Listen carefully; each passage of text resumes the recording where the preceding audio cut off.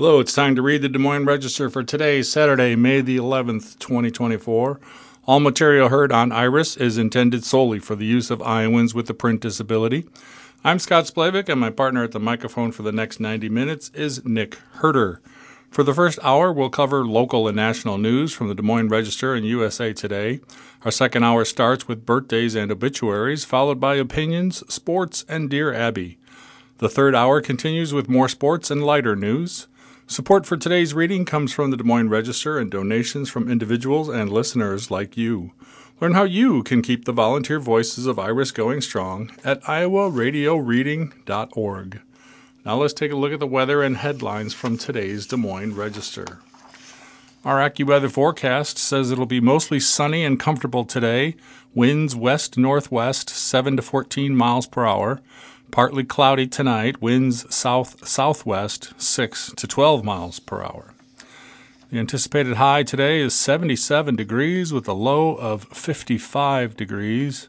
Mostly sunny and comfortable today. Tomorrow's high will be 83 degrees with a low of 59. A thunderstorm, it says a thunderstorm around, and then doesn't say when, but I think it's supposed to happen in the evening, so it looks like it'll be a pretty good day for Mother's Day tomorrow. Looking out the rest of the week, Monday high is 67, Tuesday 71, Monday's going to have some thunderstorms, and then Tuesday, Wednesday, 71, Thursday 71 with some afternoon showers, and Friday 75. Sunrise today, 5:59 a.m. Sunset tonight at 8:23 p.m. Moonrise today, 8:28 a.m. and moonset today, it says none. I don't quite know what that means. Anyway, on to the headlines on the front page of the paper today. First, we've got Piper Lewis on Lamb again, and honoring the fallen. Memorial ceremony salutes Des Moines Algona police officers. And then DOJ sues Iowa over immigrant reentry law. Now here's Nick with our first article. We stand shoulder to shoulder to show the world that we remember the commitment of those who have given their all to serve people of Iowa. And that's a quote from Tony Liston, the Iowa State Patrol chaplain. And pictured in this article is Iowa Governor Kim Reynolds consoling a fallen Des Moines officer Punkim Tran's widow, Chalu Fun Tran, during a memorial ceremony for two fallen Iowa police officers at the Iowa Peace Officer Memorial on Friday. Officer Tran was forced to retire after being hit by a truck while directing traffic at an Iowa State Fair in 2011. He died in November 2023 from complications from his injuries. And the story is titled, Honoring the Fallen, Memorial Ceremony Salutes Des Moines, Algona Police Officers.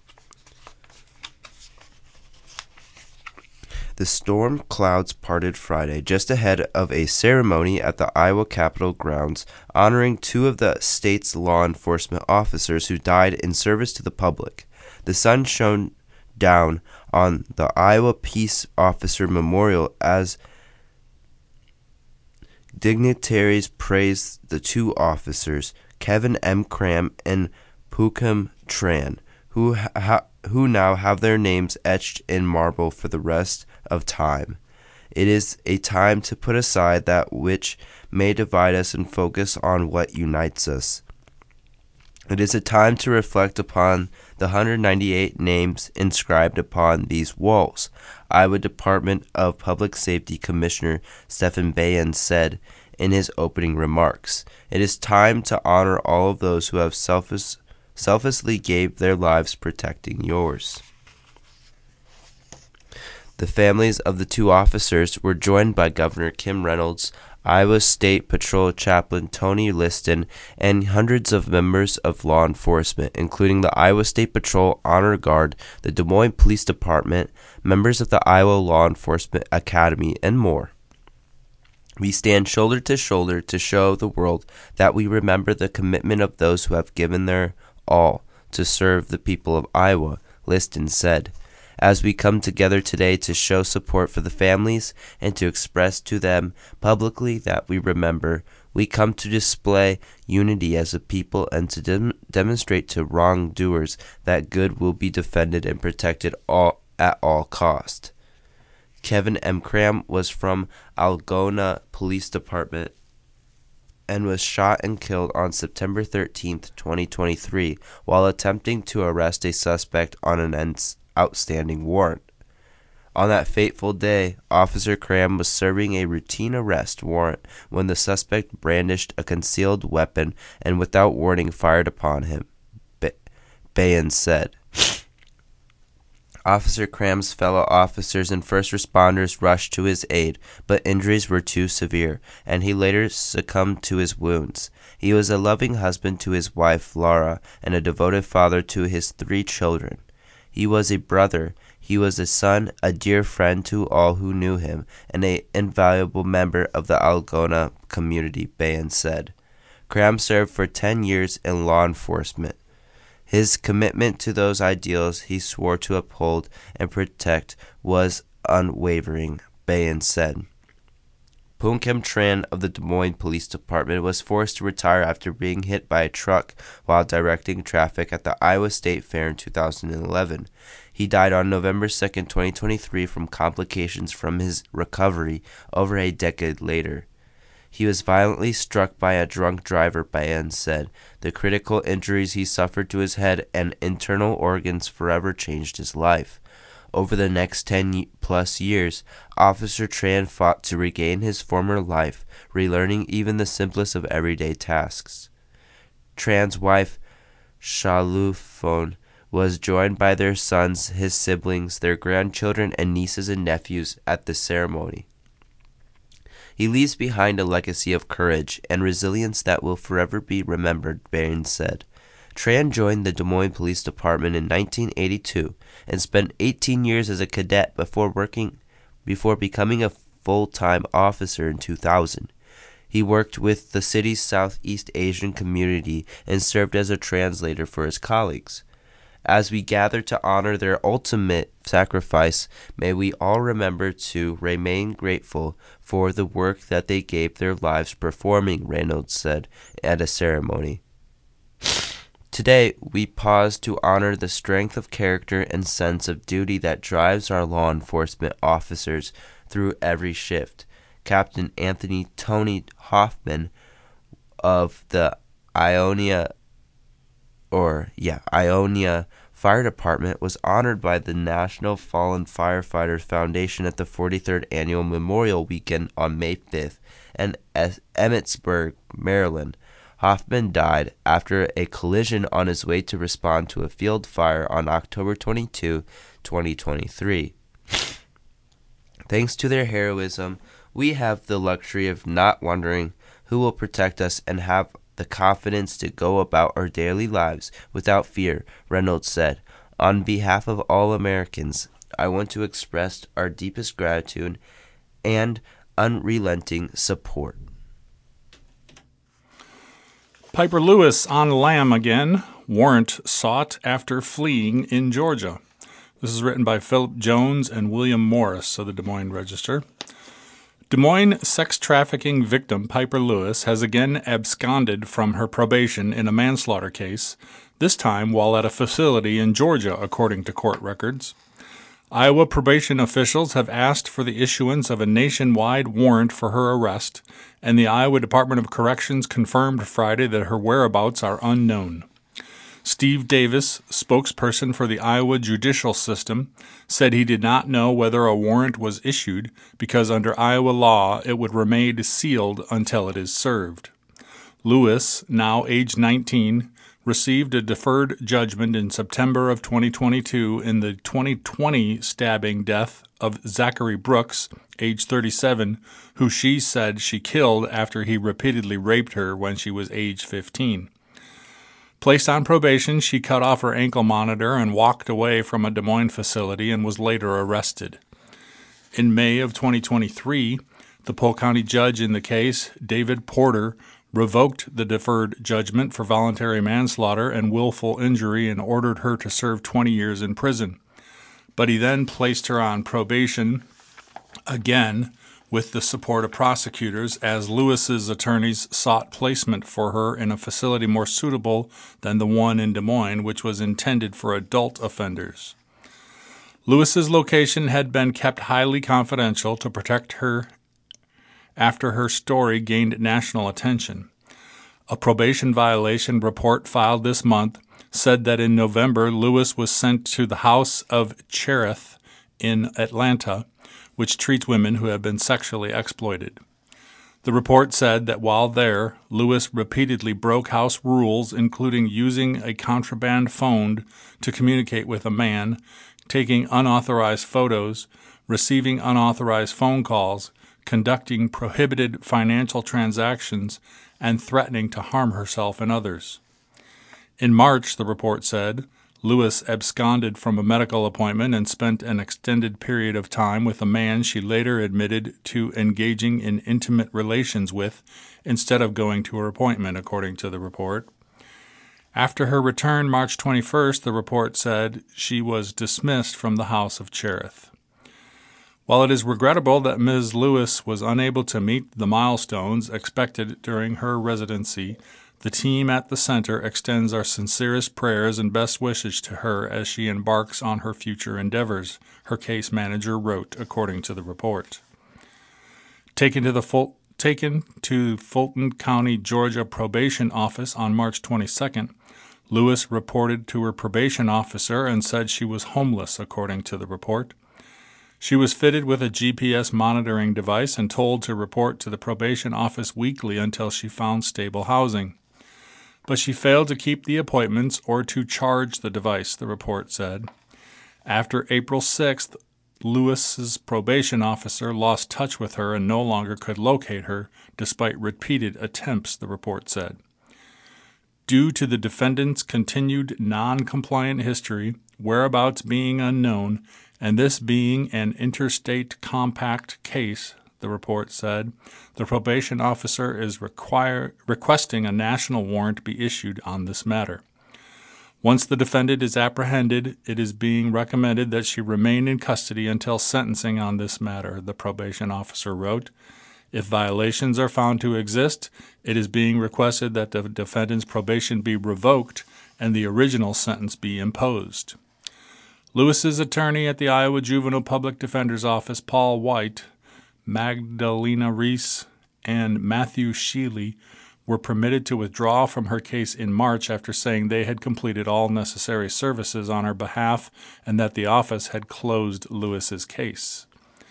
When Lewis was sentenced the first time in 2022, she received an outpouring of public support, including tens of thousands of dollars in donations to a GoFundMe to help cover the $175,000 she was ordered to pay the family of Brooks, the man she killed under Iowa law.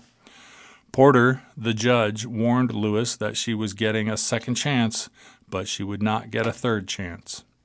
Well, Ms. Lewis, this was your second chance that you asked for.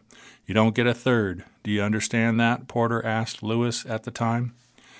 Despite placing Lewis on probation again, Porter said last May that he stood by that statement, revoking the deferred judgment. Nick, back to you. DOJ sues Iowa over immigrant re-entry law. Lawsuit claims measure counters national efforts. The U.S. Department of Justice officially filed suit against Iowa on Thursday, arguing that the state's new immigration law criminalizing illegal re-entry is unconstitutional and should be blocked from going into effect. In its lawsuit filed in the U.S. District Court for the Southern District of Iowa, the DOJ argues that Senate File 2340, which allows Iowa police to arrest undocumented immigrants who have previously been deported or barred from the U.S., violates federal law and undermines existing immigration efforts.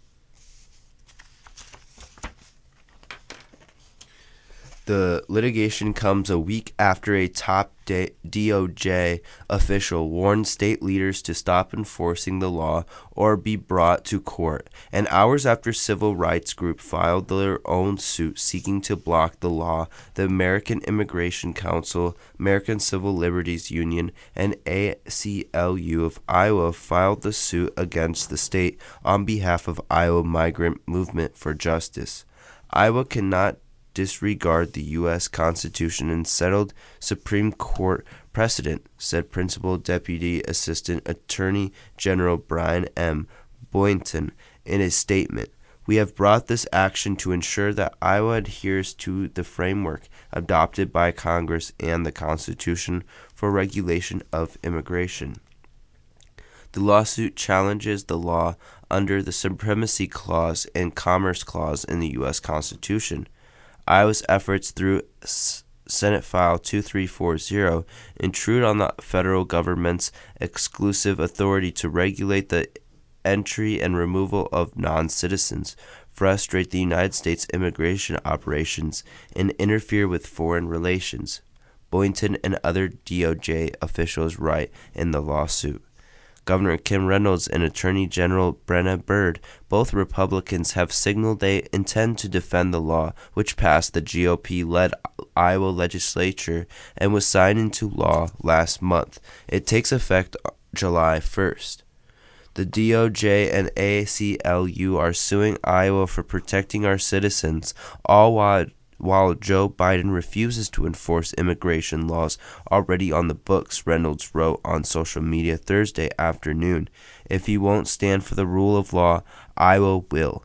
Iowa's law has spurred harsh opposition from immigration advocates as well as questions from police and county attorneys who have received no guidance on how to enforce the law or prosecute cases involving it. Penalties under Senate File 2340 can range from 2 to 10 years in prison, and judges can order that a person convicted under the law be deported back to their country of origin. It mimics a Texas law that has been blocked by the courts while a lawsuit challenging its constitutionality is decided. Costs eat much of Iowa Sheriff Group donations. This is on page 2 of the front section of the Des Moines Register. It's written by Clark Kaufman of the Iowa Capital Dispatch. Iowans have donated more than $3 million in recent years to a group of Iowa sheriffs, but only $1 million of that has been spent on the stated purpose of helping children and educating law enforcement personnel. In fact, more than 60% of Iowans' donations to the sheriffs in 2022 were consumed by the expenses of a for-profit marketing company. For years, the Iowa State Sheriffs and Deputies Association Institute, which is a nonprofit, tax-exempt organization with the mission of sending underprivileged children to camp and educating law enforcement personnel, has raised money in Iowa through direct mail solicitations. Iowans who are targeted by the campaign are typically sent a letter on letterhead from their own county sheriff seeking contributions to provide critical support and training for law enforcement, to help send underprivileged children to camp, and to provide support for the Iowa Special Olympics. Some of the letters offer donors a set of credentials in return for a donation, a membership card for the donor's wallet, a window decal, and a bumper sticker. Such items have been used by various police associations for decades as fundraising incentives, but they also have generated controversy.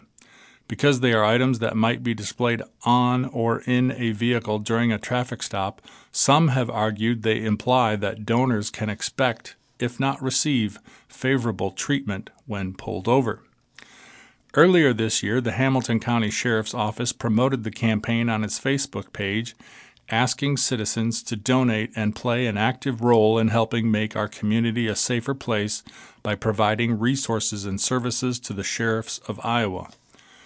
According to the Institute's most recently disclosed tax returns, the sheriff's hired fundraising company, Altus Marketing, collected $471,987 in by sending out such direct mail solicitations in 2022. Of the funds raised, Altus Marketing kept $292,832, and the Sheriff's Organization received $179,155 according to the tax records.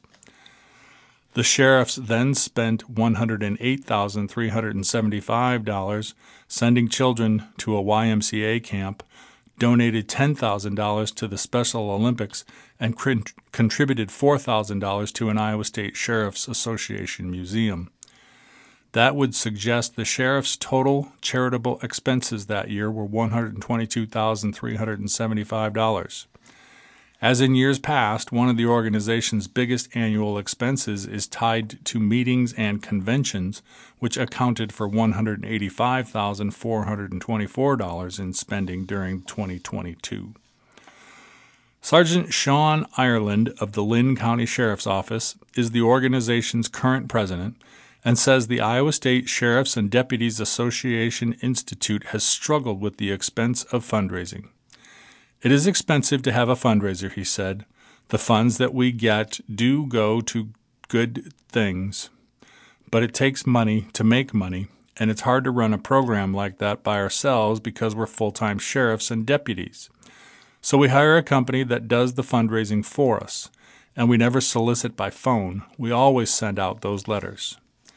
The 2022 spending by the Iowa State Sheriffs and Deputies Association Institute is similar to what the group has reported to the Internal Revenue Service in previous years. From 2016 to 2022, only about $1 million, or 33% of the roughly $3 million Iowans donated in that time, was used for the stated purpose of training officers and helping underprivileged children. Ireland said that while it's not ideal to spend so much with a professional fundraising company, the sheriffs have yet to find a better way to raise money. If there's a better way to raise money or help do those things, we would be all ears if somebody has a better solution for us, he said. Of course, we would like to have a better outcome. We work to improve our processes always, but currently it just seems like this is the best way for us to do that kind of business right now. Iowa drought eases up, but pockets of concern exist. For the first time in nearly 2 years, no part of Iowa has extreme drought, the second most severe dryness classification of the U.S. Drought Monitor.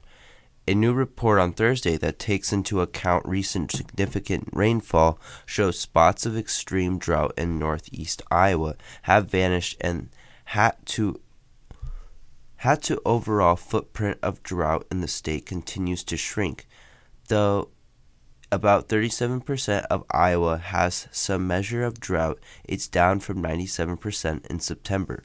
Iowa is wetter as a whole than it has been in nearly a year. Most of the lingering drought is in the eastern half of the state, where a vast expanse of formerly extreme dryness is subsiding. About 19% of the state still has severe drought, and third most severe level.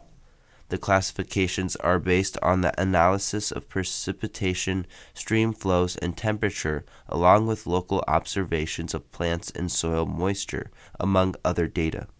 Last week, the state received an average of about 2.23 inches of precipitation, which was more than double what is typically expected. Moderate rainfall is expected throughout the state in the next 7 days, with the highest amounts of eastern and southern Iowa, according to National Weather Services. And in other weather stories around the world, climate activist Chip or excuse me, that's not a weather story, but climate activist Chip Magna Carta case. Two climate protesters attempted to smash the reinforced case holding an original text of the Magna Carta in a British library in London on Friday before the pair, one an Anglican priest, were stopped by security staff. In a video clip posted by Just Stop Oil on social media, Reverend Dr. Sue Parfit, 82, held a chisel over the case as Judy Bruce, 85, hit it with a lump hammer several times. Parfit then held up a banner saying, "The government is breaking the law." The historic document was not damaged and the toughened glass of the case was only slightly chipped, the library said in a statement. There are only 4 original Magna Carta texts, the 13th century English treaty, which established that nobody was above the law. 2 of them are kept in the British Library, one in Salisbury Cathedral and the other is held in Lincoln Castle. Scotland reports case of mad cow disease. The Scottish government on Friday confirmed a case of classical bovine spongiform encephalopathy, known as mad cow disease, at the farm in southwest of the country, the first British case of the disease in over 2 years. The government has imposed precautionary movement restrictions as impacted premises and on animals that have been in contact with the case in the Ayrshire, it said in a statement. And finally, the last story in brief, whales reappear in Argentina after 100 years. Giant blue-gray sea whales that vanished from Argentina's Patagonian coast a century ago due to hunting are starting to flourish once again, demonstrating how species can recover when measures to protect them are put in place. In the 1920s and 1930s, regular whaling ships along the shores of Argentina and beyond saw populations dwindle. In the last 50 years, global bans on commercial whaling have helped populations revive. They disappeared because they were hunted. They did not become extinct, but were so reduced that no one saw them, said Mariano Coscarella, biologist and researcher in marine ecosystems at the Argentine state science body Connecticut. Thanks, Nick. I will move over to the Metro and Iowa section. Our top story, Reynolds signs $8.91 billion state budget. It's written by Stephen Gruber Miller. Iowa Governor Kim Reynolds has signed the state's $8.91 billion budget into law for the upcoming fiscal year. Reynolds, a Republican, signed 10 appropriations bills into law Thursday afternoon. The legislation contains money for a range of state agencies and departments for fiscal year 2025, which begins July 1st. The money for most agencies comes from Iowa's general fund, while other funds like the Road Use Tax Fund and Rebuild Iowa Infrastructure Fund pay for specific programs like road and building repairs and construction. The spending marks an increase of 4.2% or $361 million over last year's spending of $8.55 billion. Republican lawmakers who hold majorities in the House and Senate budgeted far below the legal limit of 99% of state revenues. Iowa is projected to end the coming fiscal year with a $2.41 billion surplus. $929.9 million in reserve funds, and $3.76 billion in the State Taxpayers Relief Fund. In addition to funding, the budget bills include several items setting state policy like a ban on diversity, equity, and inclusion offices at Iowa's public universities. Another article, Des Moines Heritage Trust reveals year's most endangered buildings. This is written by Addison Lathers of the Des Moines Register. A one-room schoolhouse in Ankeny, a minister's one-time home near Drake University, And a former fraternal hall in Highland Park joined the list of 7 historic buildings in the metro that the Des Moines Heritage Trust says are at risk of demolition this year. The trust released its second annual rundown of the most endangered buildings in Des Moines this week, an undertaking it hopes will raise awareness about preserving historic local structures. 4 buildings reappear from the first list. One of the 2023 buildings, the Highland Apartments at the corner of Euclid Avenue and 6th Avenue, has since been demolished in favor of a new mixed-use development. As we saw with those buildings on last year's list, we aren't going to be able to save all of them, Tim Waddle, president of the Des Moines Heritage Trust, said in a news release. However, we can make a difference. As neighbors and community leaders, we can encourage reinvestment of those buildings that have played an important part in the development and growth of our neighborhoods, communities, and the families. Here are the buildings on this year's list. New on the list, Nagel School. From 1900 to 1952, the building at 2715 Southwest Orr-Labor Road in Ankeny served as a one-room schoolhouse for the Nagel School District, which later merged with Ankeny Schools. By 1957, the school had been converted to a 2-bedroom home for the family of Howard Pearson, who ran a cafe in Ankeny, according to the trust. A trucking company used the property as an office from about 1990 to 2019. The schoolhouse was then sold to nonprofit Christian educational network Fairmont Education for $640,000, though Fairmont has since listed it for $1.4 million. The building is likely to be razed as the property is marked for neighborhood commercial development in Ankeny's land use plan. New on the list, the IOOF Hall. Another new addition to the Trust's annual list is the International Order of Odd Fellows Fraternal Hall, not far from the Highland Park Business District. Built in 1907, the building served Highland Park College, which merged with Des Moines College and Central University of Iowa in 1918. Since 1930, several makeovers have reduced the size of the building's windows and removed its original lodge hall and offices. The original entrance was moved to the corner, and architectural details have been obscured with layers of paint, the Trust added.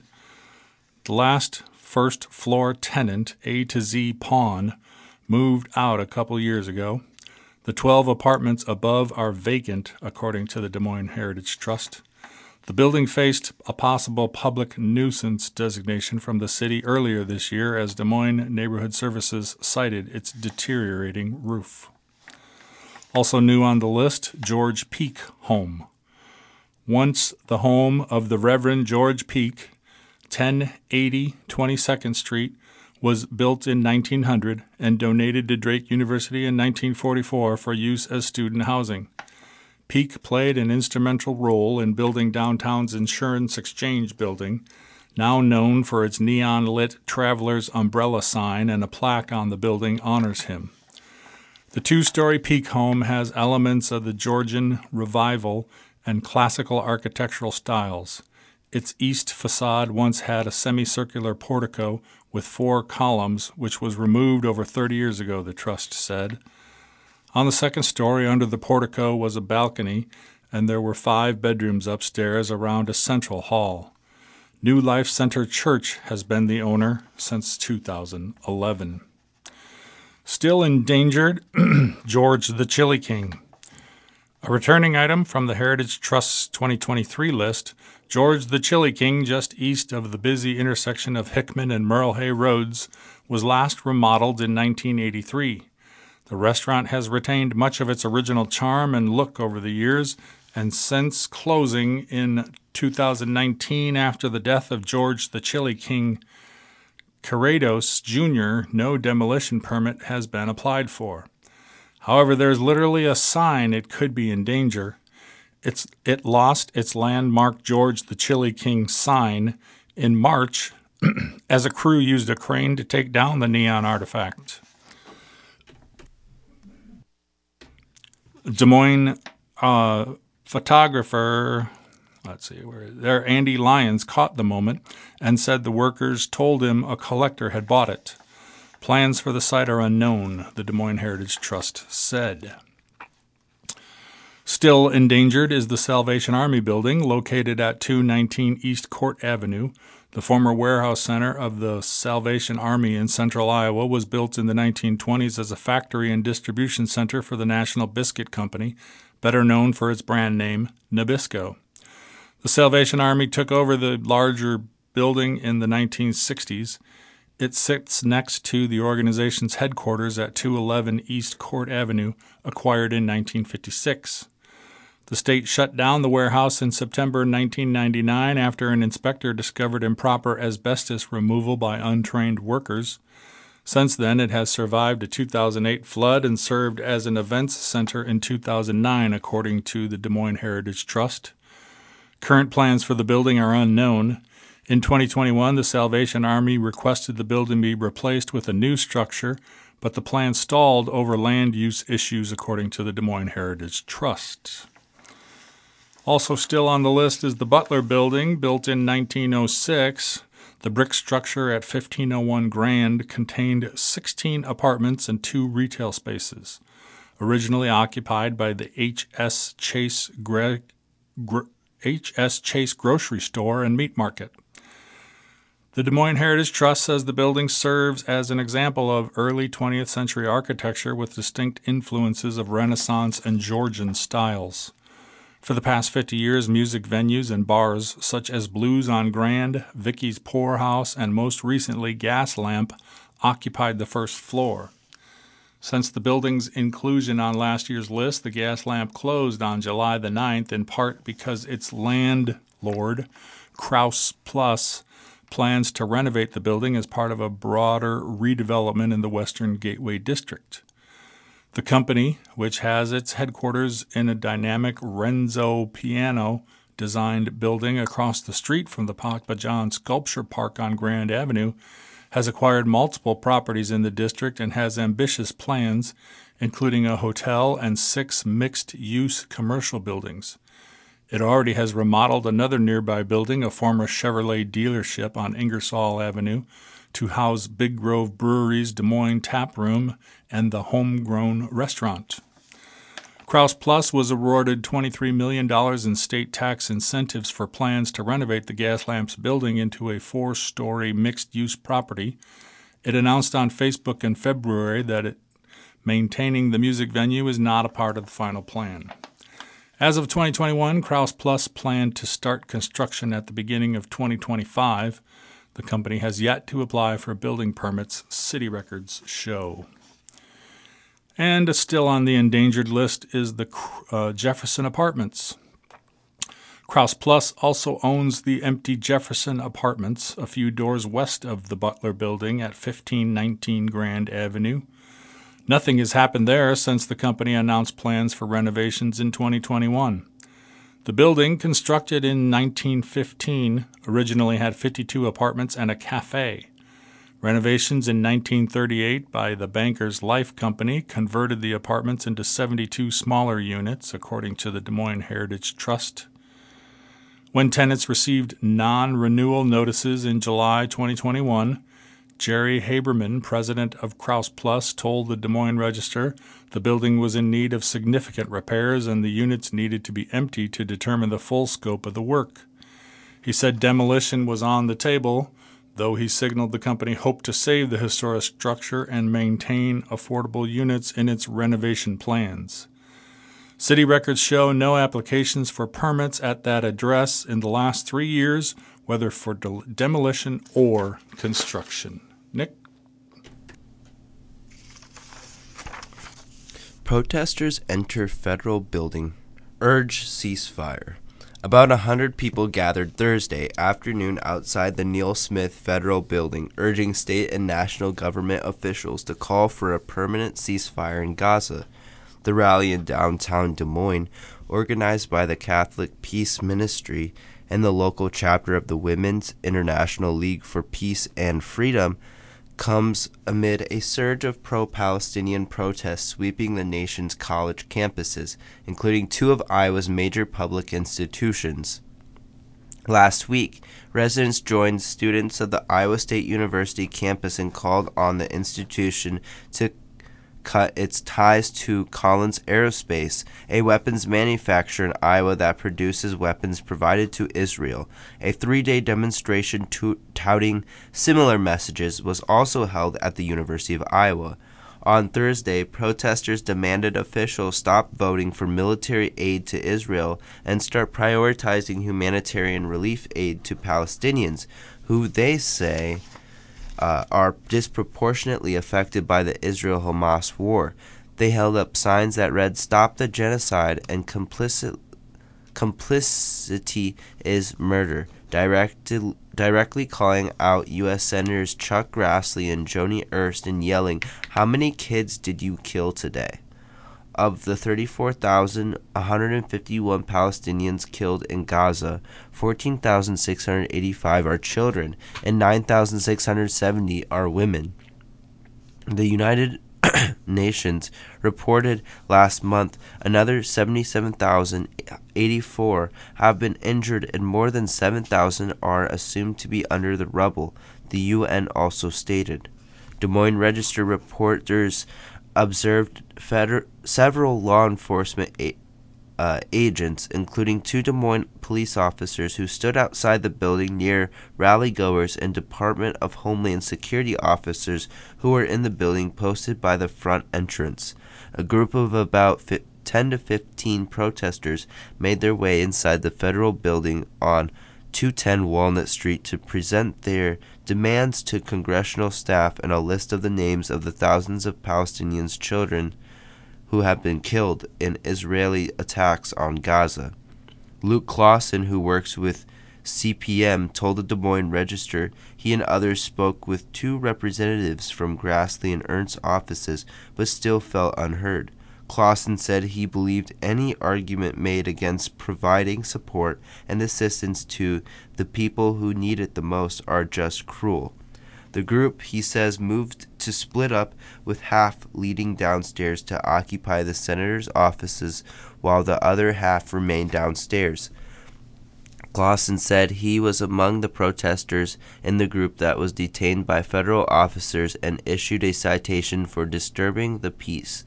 They came at 5 p.m., which is when the officers closed for the day, he added.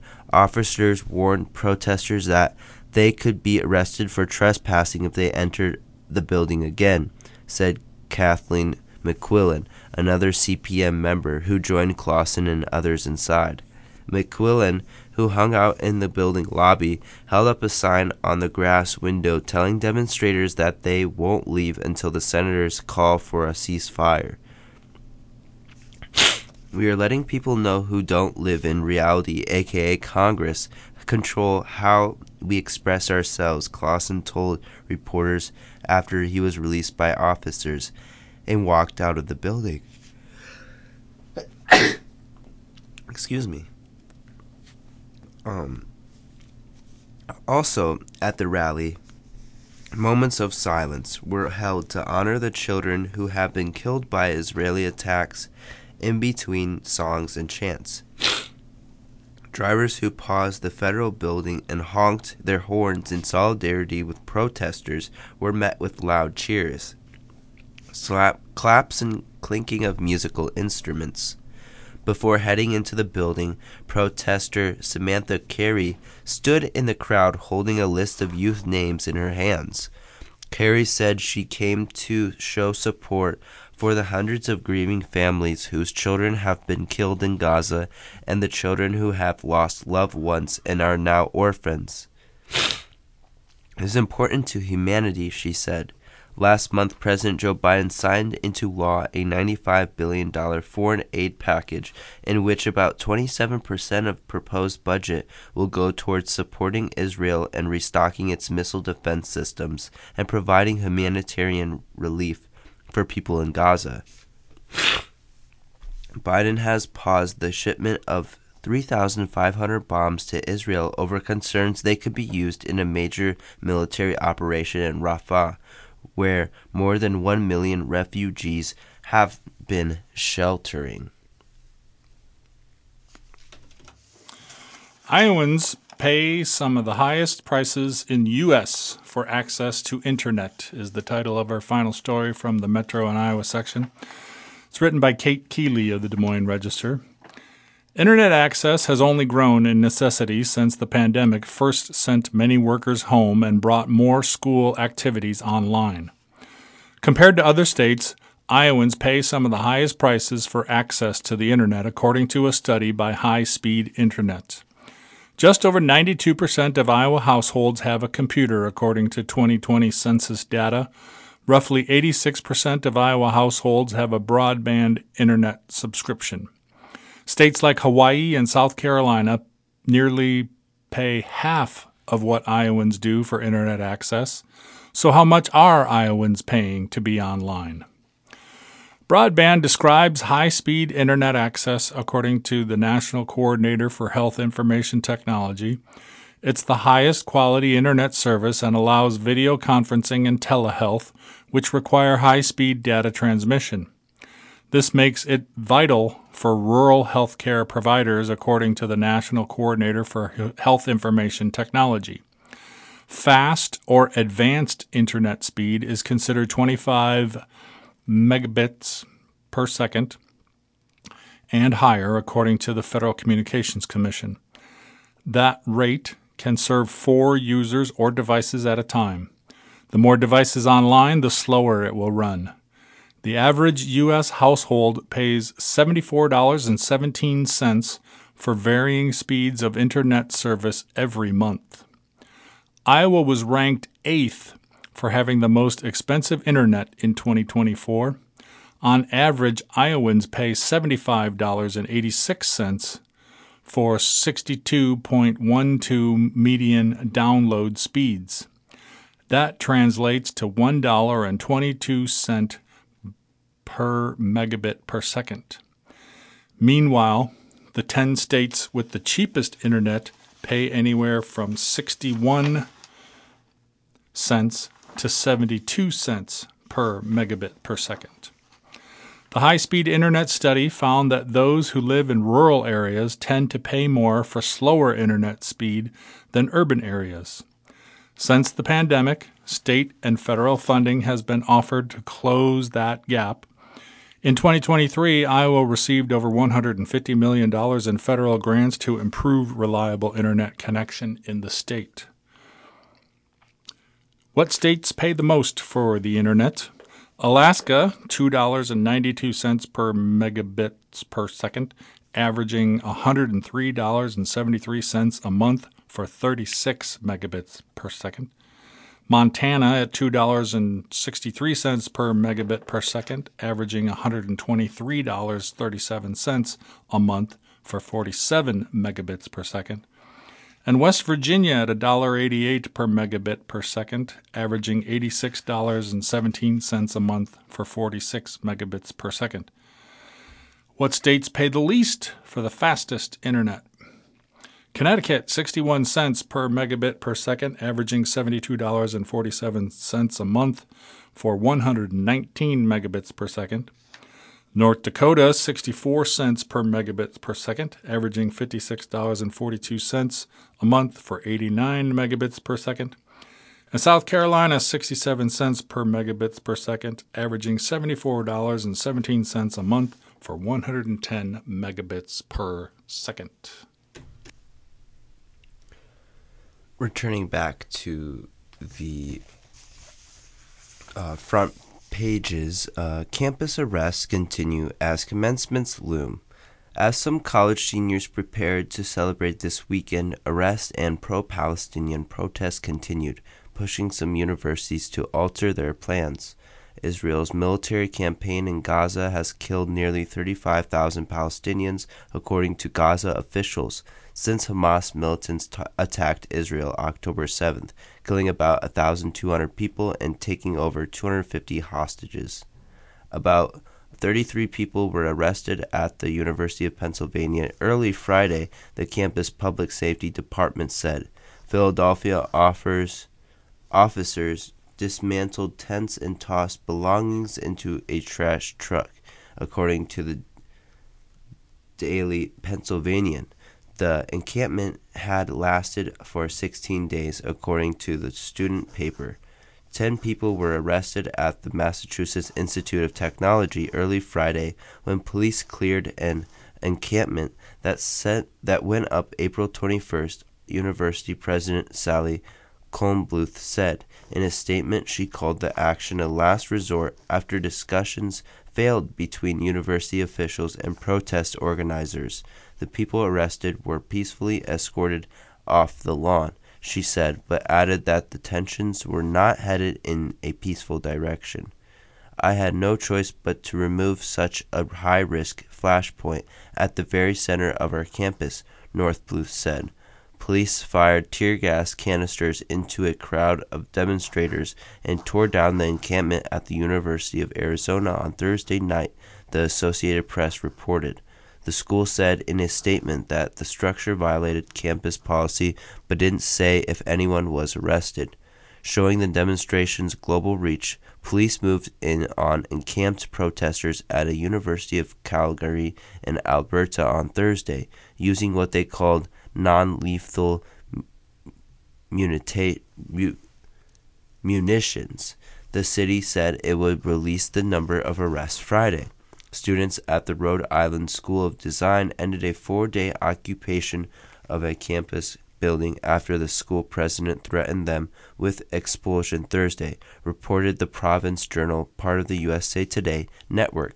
The students were directed to undergo a restorative justice process that includes listening to people who were affected by the occupation and restoring the building.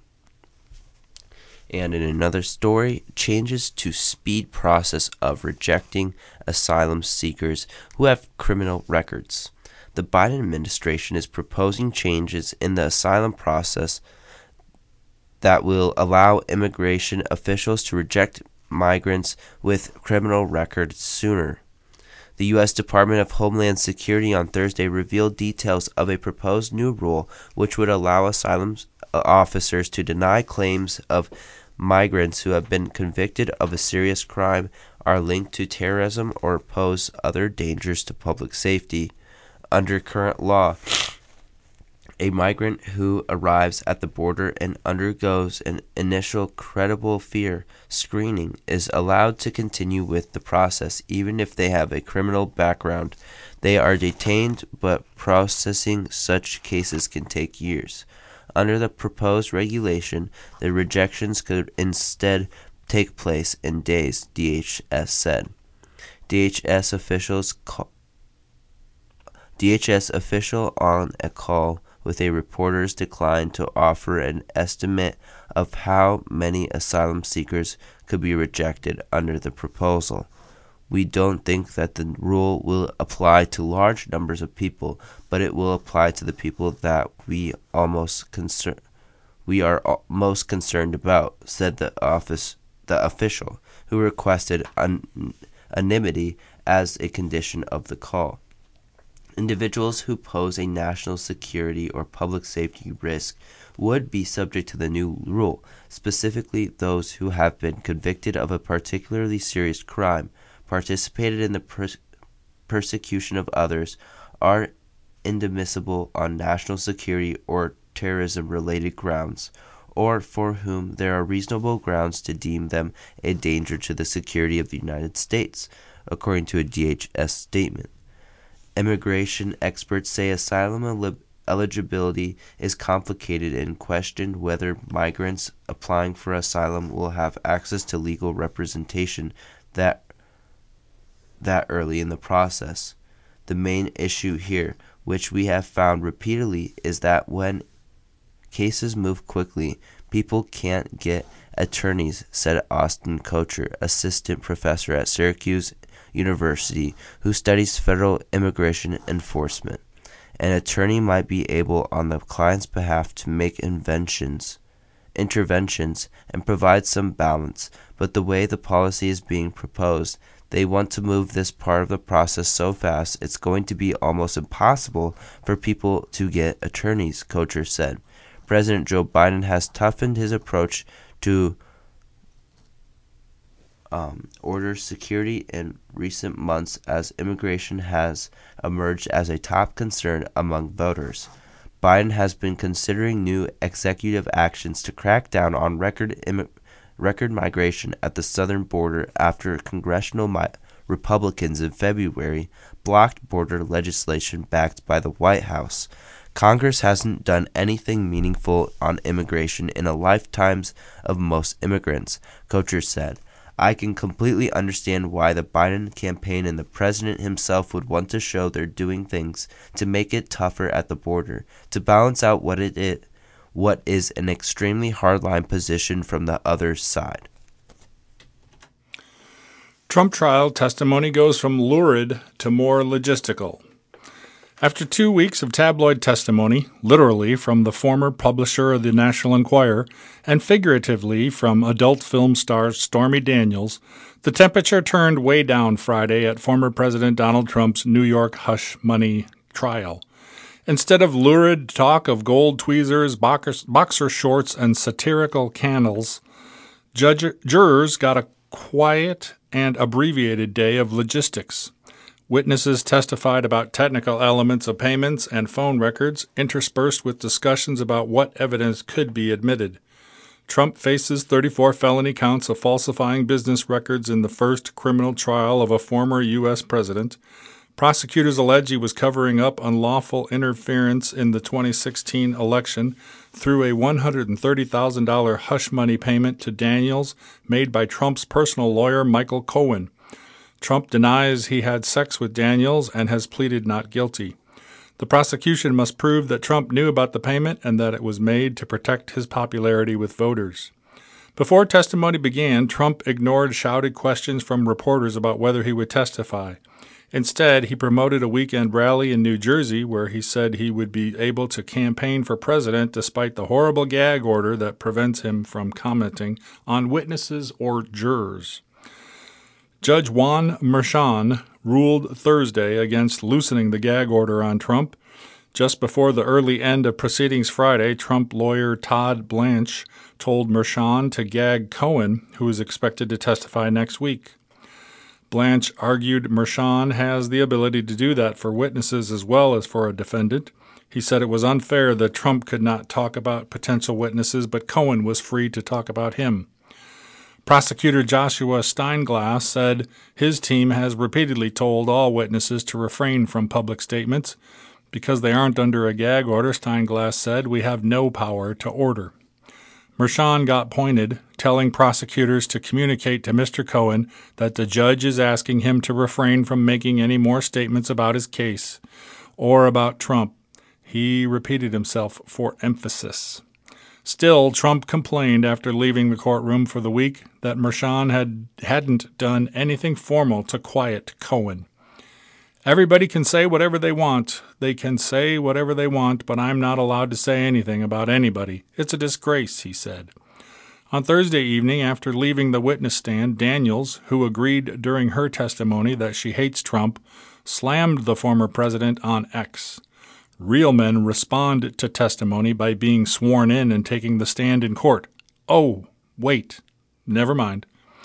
Trump's former White House assistant, Madeleine Westerhout, finished her testimony Friday by agreeing that Trump kept a close eye on financial matters. Merchan struck one of her comments from the record. Westerhout had said that when news of the Daniels payments came out in 2018, Trump was very upset because he knew it would be hurtful to his family. But she then said, I don't believe he specifically said that. Employees of AT&T and Verizon briefly took the stand so the prosecution could introduce phone records involving Cohen and former Trump Organization Chief Financial Officer Alan Weisselberg. Paralegals in Manhattan District Attorney Alvin Bragg's office spoke about various social media posts, text messages, and phone records.